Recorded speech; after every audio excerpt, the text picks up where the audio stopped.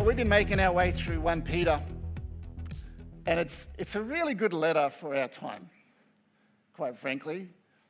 In reflection, it would have been good to go through 1 Peter in our How We Fight series, but that's okay, because there's a lot of crossover, I guess, talking about how do we live in a culture that's quite resistant to God's kingdom. And so 1 Peter's been great like that. He's painting a picture of God's kingdom on earth, and really our part in that. And so he wrote this letter to the churches, and he expected them to distribute it around the churches, and they did. And we get it today as well, which is amazing. It's helpful because the kingdom of heaven often looks different to the culture that we might find ourselves in. You know, sometimes there's like a clash. Feels like that anyway. But it's not about the clash that should always be the focus for us. Sometimes that's what we do focus on. For me, it's about how we invite people into his kingdom. You know, and how the way we live and, quite frankly, who we are as people reflects his kingdom within a culture that sometimes clashes with God's kingdom. And Jesus would often say, as he walked around during his years of ministry, the kingdom is here. You know, the kingdom of heaven is near or here. Those are the sorts of things he would say. The life, death, and resurrection of Jesus ushered in the kingdom of God. You know, it is like the separation of heaven and earth happened, you know, around that Garden of Eden time, we call it the fall. And there's this sense that heaven and earth are merging, and Jesus is the instigator of that. And we know that it'll be completely merged again on his return. But there is an overlap now. The kingdom is here. Does that make sense? Good, because I heard it on a podcast this week, and I thought it was really good. Shouldn't claim it for myself. Peter says a few times so far to these Christians in his letter, you're like foreigners. You know, in other words, this kingdom that we're part of, sometimes what goes on around us, you know, the stuff that's going on in the world, the evil that we see, it's like, this doesn't sit with us right. You know, sometimes we feel like foreigners. Even in our own country, stuff can happen. There's different values. There's a different purpose about life even. And Jesus, of course, is our ultimate authority. You know, he's our ultimate king. It's not that we're to be disconnected to the place and community that God has put us, because there's a purpose for that.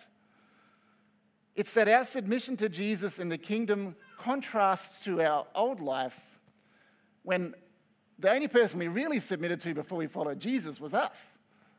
You know, we might admire people and politicians perhaps, if you're one of those rare people, but really, this is how it was. It was the kingdom of me. I'm only caring about me. That's number one. Whereas now we've gone, I'm in the kingdom of God. That's the difference when we said yes to Jesus. Peter's helpfully leading us through this journey in his letters, I think, into what this new life is about, this kingdom life is about. Now, a quick word about today. You've heard us use the word context before when we talk about good biblical interpretation, right? And you understand what that means. It means that sometimes we have to, in fact, almost always, we have to consider the original audience that the author had in mind when he was writing. Even though we're the audience as well, there was different context often, different cultures and stuff like that. So today in particular, you'll notice that. And you can read sometimes scriptures and you feel like that's kind of jarring for us, but you've got to understand context. Because today Peter's going to talk about submission to authority in three areas. Submission to authority in governments. Then he talks about slave owners, or slaves actually. That one we go, whoa. And then he's going to talk about marriages, and sometimes with that one we go, whoa, as well. But you got to stay with me. But we've got to understand that all three of those areas were very different to Peter's time than ours, all right? When we interpret the Bible, we start with considering the context. How far away is it from our context? What's the biblical principle? Because it is still God's truth that applies to us today. And how are we going to cross that bridge into our time as well? I'm not trying to twist the Bible, please be assured. It's obvious. We're talking about a context where Christians lived under a dictator, for example, who didn't recognize their faith, particularly Christianity, was not an authorized religion. So Peter says, submit to them. I'll talk about that. And they lived in a time when slavery was common, albeit quite different to what we know slavery to be. But we're going to talk about that. And then they lived in a time when women were not seen as equal, and men did have this kind of ultimate authority over women, and sometimes they were kind of viewed more as property than people in some ways. So, that's the context that this was written into. We don't like it, but it's how it was. And while the good news is the gospel challenges all three of those things, it's not actually today's sermon. I've preached about them before. Today is about this thing that Peter talks about, this idea of submitting to authority, even authority that does not necessarily align with God. It's challenging for us as we read these things.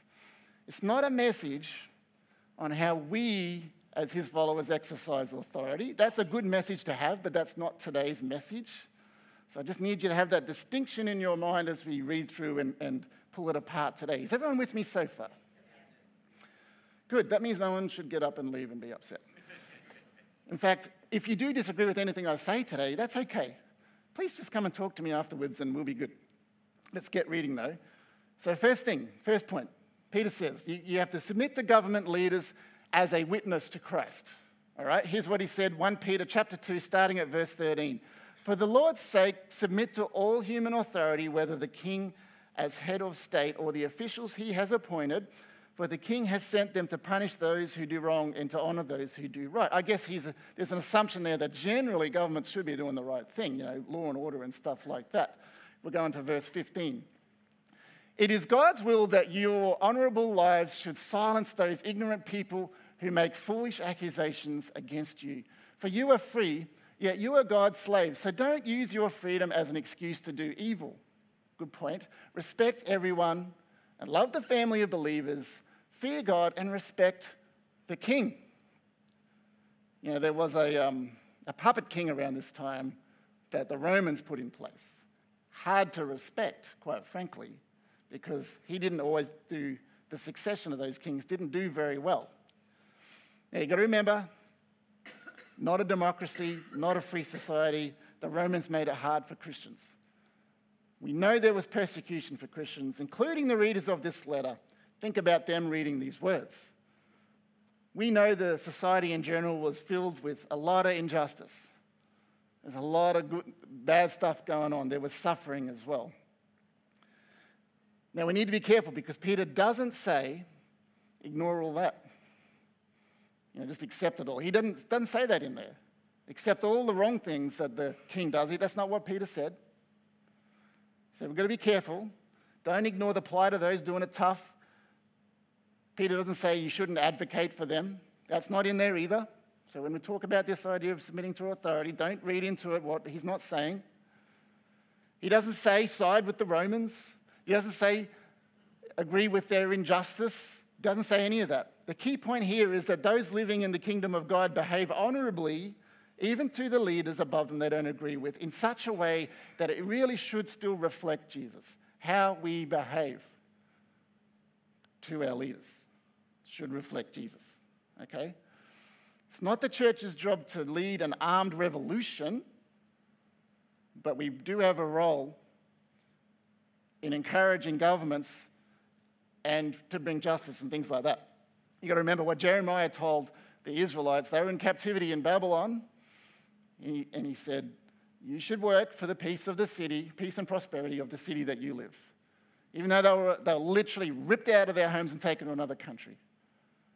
Reflecting Jesus. Instead of rebelling and working against the peace of the city, we submit as we are able, even though things often go against us. So in our context, that doesn't mean we can't challenge governments, through petition, through democratic processes, or in the court of law, and certainly through elections and stuff like that. So don't hear the wrong message today. I'm not saying that you just have to accept everything and say nothing. That's not the message today. It's about how we behave and submit to those in authority. It's about being respectful and peaceful. We do it differently. When we want to bring change, we do it differently to others who might use methods such as armed rebellion, etc. Even though I love Les Miserables, it's one of the best musicals ever. Who's with me? That armed rebellion idea, perhaps, there's a sense of injustice and all that sort of stuff. We've got to think about what would Jesus do? That's the response. Peter says honourable lives can actually be effective, more effective than perhaps a dishonourable pushback. Attacking, yelling, abusing, disrupting may have the opposite effect and possibly misrepresent Christ to the world. So there's nuance in this. I get it. You might be thinking, but what about this, but what about that? I'm just hoping you can get a general principle here. By all means, fight for injustice. Fight against injustice. For justice. Got to get that right. And peace. Fight for peace. Fight against bad policy. But how you do it is the principle I'm pulling out of this today. We overcome evil by doing good. Remember, we've been talking about that. That also means we diligently follow the laws of the land unless it violates our commitment to God. Point number 2. And I'm going to read the scripture in a second, but the point is this: submit to work and school leaders as a witness to Christ. And you'll see what I mean in a second. Because this one's tricky. Peter's going to address slaves. There's a big contextual gap here, that's for sure. Their context is this: slavery was very much a part of their culture and their society at the time. I'm not saying it's right, and Peter's not saying it's right. But it was there. It probably wasn't like the slavery we often think of. We often think of the evil that happened when Africans were taken to America and treated terribly, not like humans, forced into this terrible time of slavery with no freedoms, no respect. It was a real evil. And this slavery in Peter's time it probably had evil aspects to it as well. But in general, it was an agreement that people came to voluntarily, albeit some people probably felt they had no choice, perhaps. It was often out of desperation, and people no doubt were taken advantage of. The slave owner or the master would provide compensation, accommodation, food, and things like that. It usually had an end date, though, in this context. It wasn't forever. It was an agreed-upon end date. And many slaves at this time actually held positions of importance and responsibility and were paid properly. And for many, they would continue on like that. They'd get to their end date and just say, I'm going to keep going, because it wasn't the evil side of what we sometimes think it is. But no doubt they were bound to their master and gave up some of their freedoms. And if your master turned out to be a tyrant, you're kind of stuck with that tyrant. Peter doesn't give any instructions to slave masters here in this passage. However, the Bible does talk about it. Paul talks about it in Ephesians, and he talks very much about respect. And he says in Galatians, there is no slave or free. They're all one in Christ Jesus. There's not supposed to be these levels of people in society, which we'll get to again a little bit later. It was actually radical thinking at the time, by the way. Let's read and I'll give you some more thoughts. So verse 18, you who are slaves must submit to your masters with all respect. Do what they tell you, not only if they are kind and reasonable, but even if they are cruel. For God is pleased when, conscious of his will, you patiently endure unjust treatment. Of course, you get no credit for being patient if you are beaten for doing wrong, but if you suffer for doing good and endure it patiently, God is pleased with you. That's an awesome passage, hey? And we read it and we go, whoa, what's that doing in the Bible? Remember the context, because it doesn't sit right with us at first.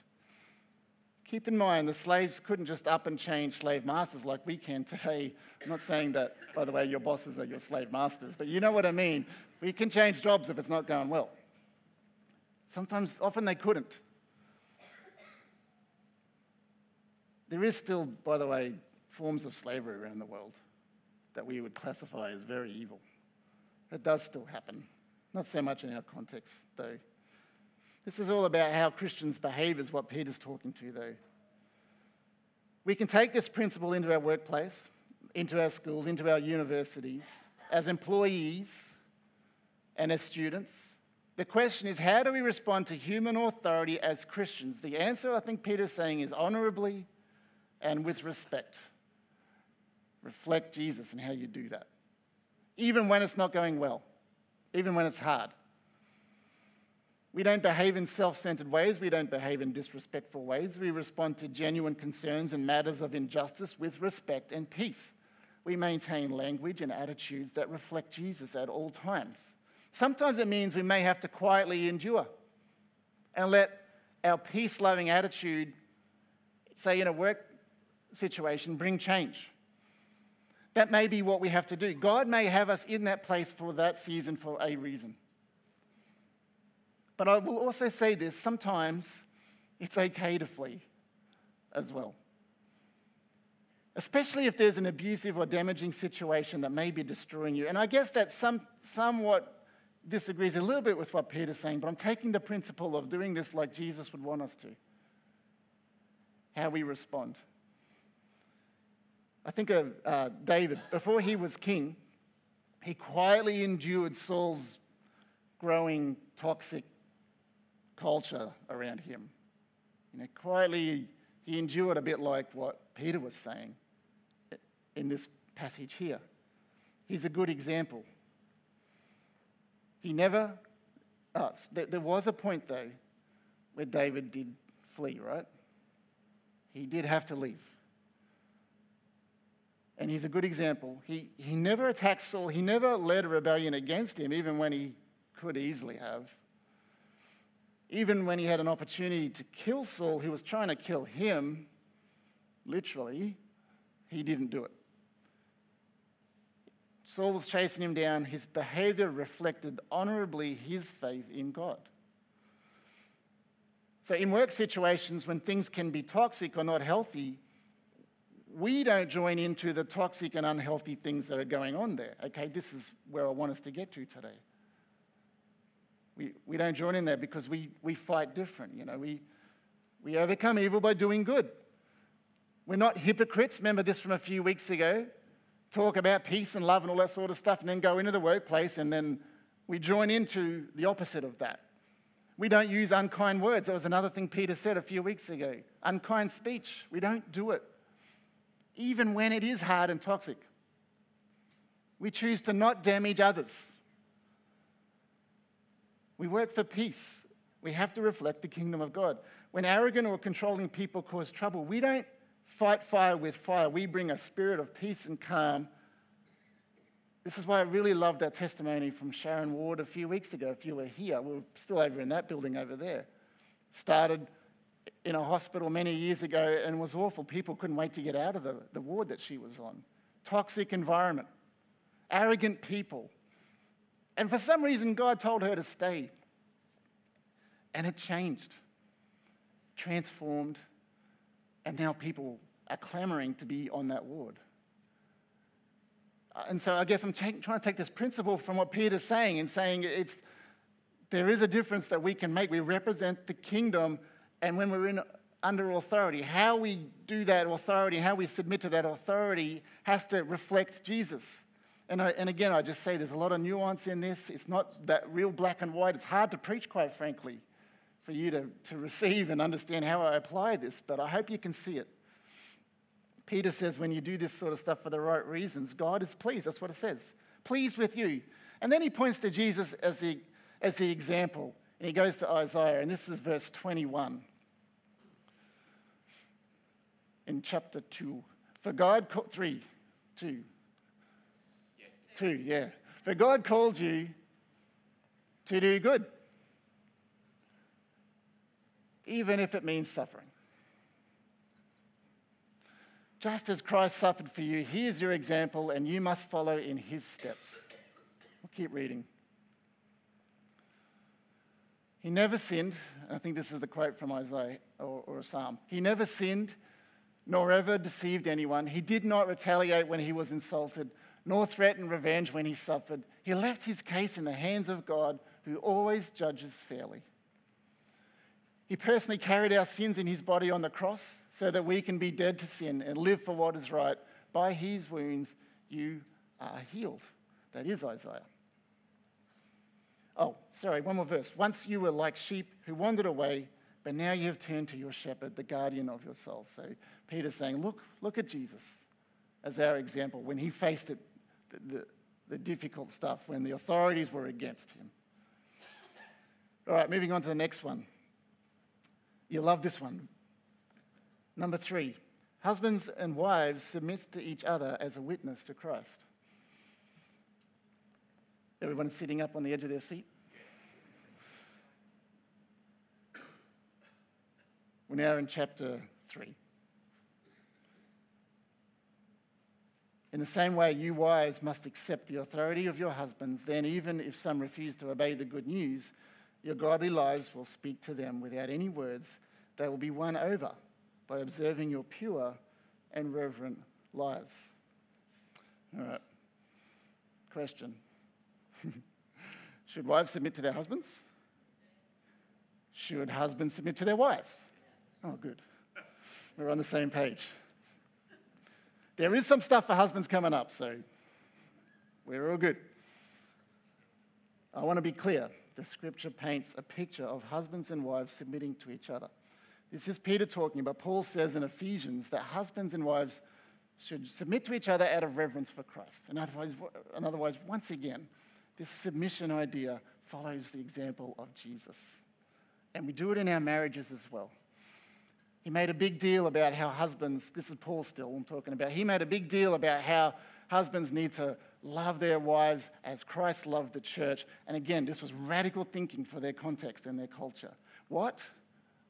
You're talking about marriage is actually about love and respect and submission to each other. And in that culture, that was radical thinking.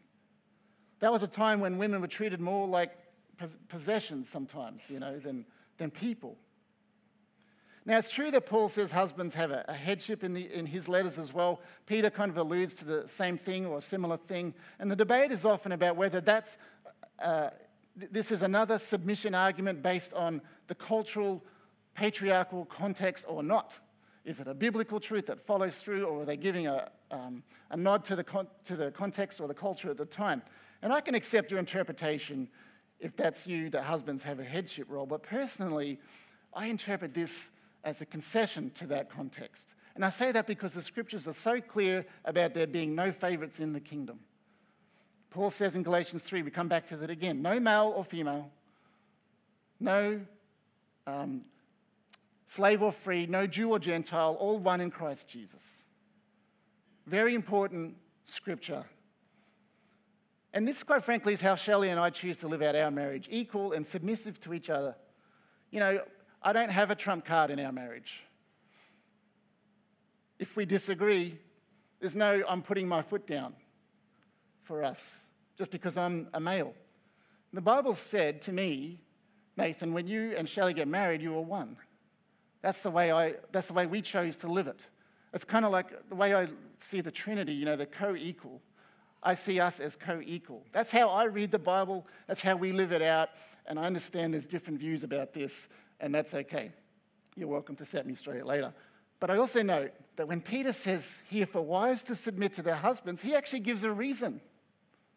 Did you pick up on that? He gives a reason. Let's put it back up, please, Jared, that scripture. You wives must accept the authority of your husbands. Then, even if some refuse to obey the good news, your godly lives will speak to them without any words, and they will be won over by observing your pure and reverent lives. So the reason was, if your husband is not a believer, how you love and respect him will actually be a witness of Jesus, because they're in that context of when the husbands had authority over their wives. If the whole context of this passage was about respecting authority, the authority of an emperor who's a dictator, the authority of a slave and a master, and the authority of a husband in a strongly patriarchal society, the main point, in my opinion, is how we respect those authority figures in order to reflect the kingdom, even when those authorities aren't following the ways of God. The main point is not that God condones the way those authority figures treat me or others. The point is how I respond reflect him. Because we're different. Then Peter gives some suggestions. This one is another one of those ones I'm going to read, where I'm like, I don't know, I don't really want to read it, but it's in the Word, so I'm going to. It's on how women should dress. And I don't really have any business telling you women how to dress. But there's a reason, or there's a principle in here that we're going to get, okay? Verse 3. Don't be concerned about the outward beauty of fancy hairstyles, expensive jewelry, or beautiful clothes. You should clothe yourselves instead with the beauty that comes from within, the unfading beauty of a gentle and quiet spirit, which is so precious to God. This is how the holy women of old made themselves beautiful. They put their trust in God and accept the authority of their husbands. For instance, Sarah obeyed her husband Abraham and called him her master. You are her daughters when you do what is right without fear of what your husbands might do. Here's the point. It's not a command to not do your hair nicely. And it doesn't say it's forbidden or to dress nicely. He's saying, this is the point, be more concerned about inner beauty. And we men can take this on as well. Be more concerned about inner beauty than outward beauty. And the most beautiful thing you can put on is trust in God. And he even says, trust in your spouse as well. All right, husbands, your turn. Because it's real quiet. Verse number 7. In the same way, you husbands must give honor to your wives. The same way. Wasn't different way. The same way. Honor your wife. Husbands, honor your wife. Do you know what that means? Elevate her. That's what honor means. That's the opposite of the context that they were coming out of, which is often dishonor your wife. Honor your wife means elevate her. High enough that you willingly submit to her as she submits to you. We'll keep reading. Treat your wife with understanding as you live together. She may be weaker than you. He's talking about, just our physical makeup. Don't get worried about that. She may be weaker than you, but she is your equal partner in God's gift of new life. Treat her as you should, so your prayers will not be hindered. That's a good warning for us then. Don't you dare treat your wife dishonorably. It's almost like Peter says, that's like a blockage right there to God in your prayers. She is your equal partner in God's gift of new life. In God's kingdom, we're heirs together. See, this is the key for me and why I see Shelley and I as equal in authority. And again, if you disagree, it's okay. We're still brothers and sisters. But we have a new life in Christ, both Shelley and I. So I hold on to Galatians 3 again. No male or female. One in Christ. That's the new life. Equal and partner in God's gift of new life. Where God reigns in his kingdom, that's how we see each other. That old curse from Genesis where after the fall in the garden, where God says, this is the consequence of the fall. Men will rule over women. I'm trying to undo that in our marriage. This is how I'm interpreting things. I know some of you may be struggling with this a little bit. It's okay. Please see me afterward. The new way is where we're all one in Christ, is how I see it. And here's what it looks like. We'll go to verse 8. Finally, all of you should be of one mind. Sympathize with each other. Love each other as brothers and sisters. Be tender-hearted. For goodness sake, we have to be tender-hearted. And keep a humble attitude. Don't repay evil for evil. It's all in this verse right here.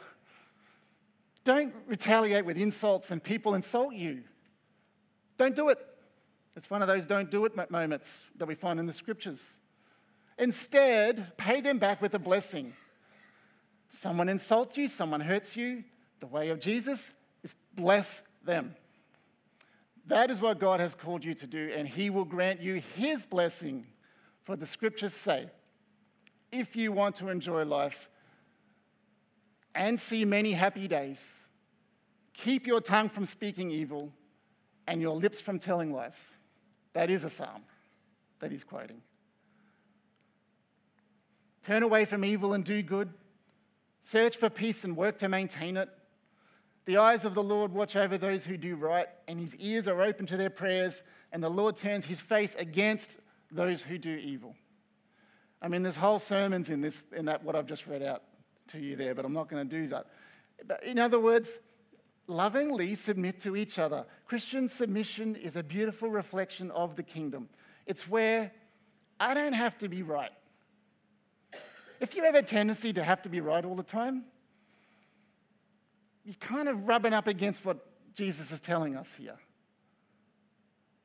And it has tendencies of arrogance and tendencies, if I dare say it, of evil. I don't have to get my way. I'm very interested in you doing well. I'm not interested in arguing and fighting and getting offended. I'm not going to take on bitterness. I choose not to. I'm not going to be arrogant. When someone insults me, what did he say? Return it with a blessing. That's a hard thing to do, isn't it? Like, what? Immediately someone insults us, we're offended. Got to get back at them. Even if it's behind their back, no way I'm receiving that. Hard thing to do with the Holy Spirit's power. The way of the kingdom is blessing. Hey, I'm with all of you guys. It's hard. It's a hard thing to do. I'm going to evaluate myself for arrogance and strive constantly for humility, because that was again mentioned.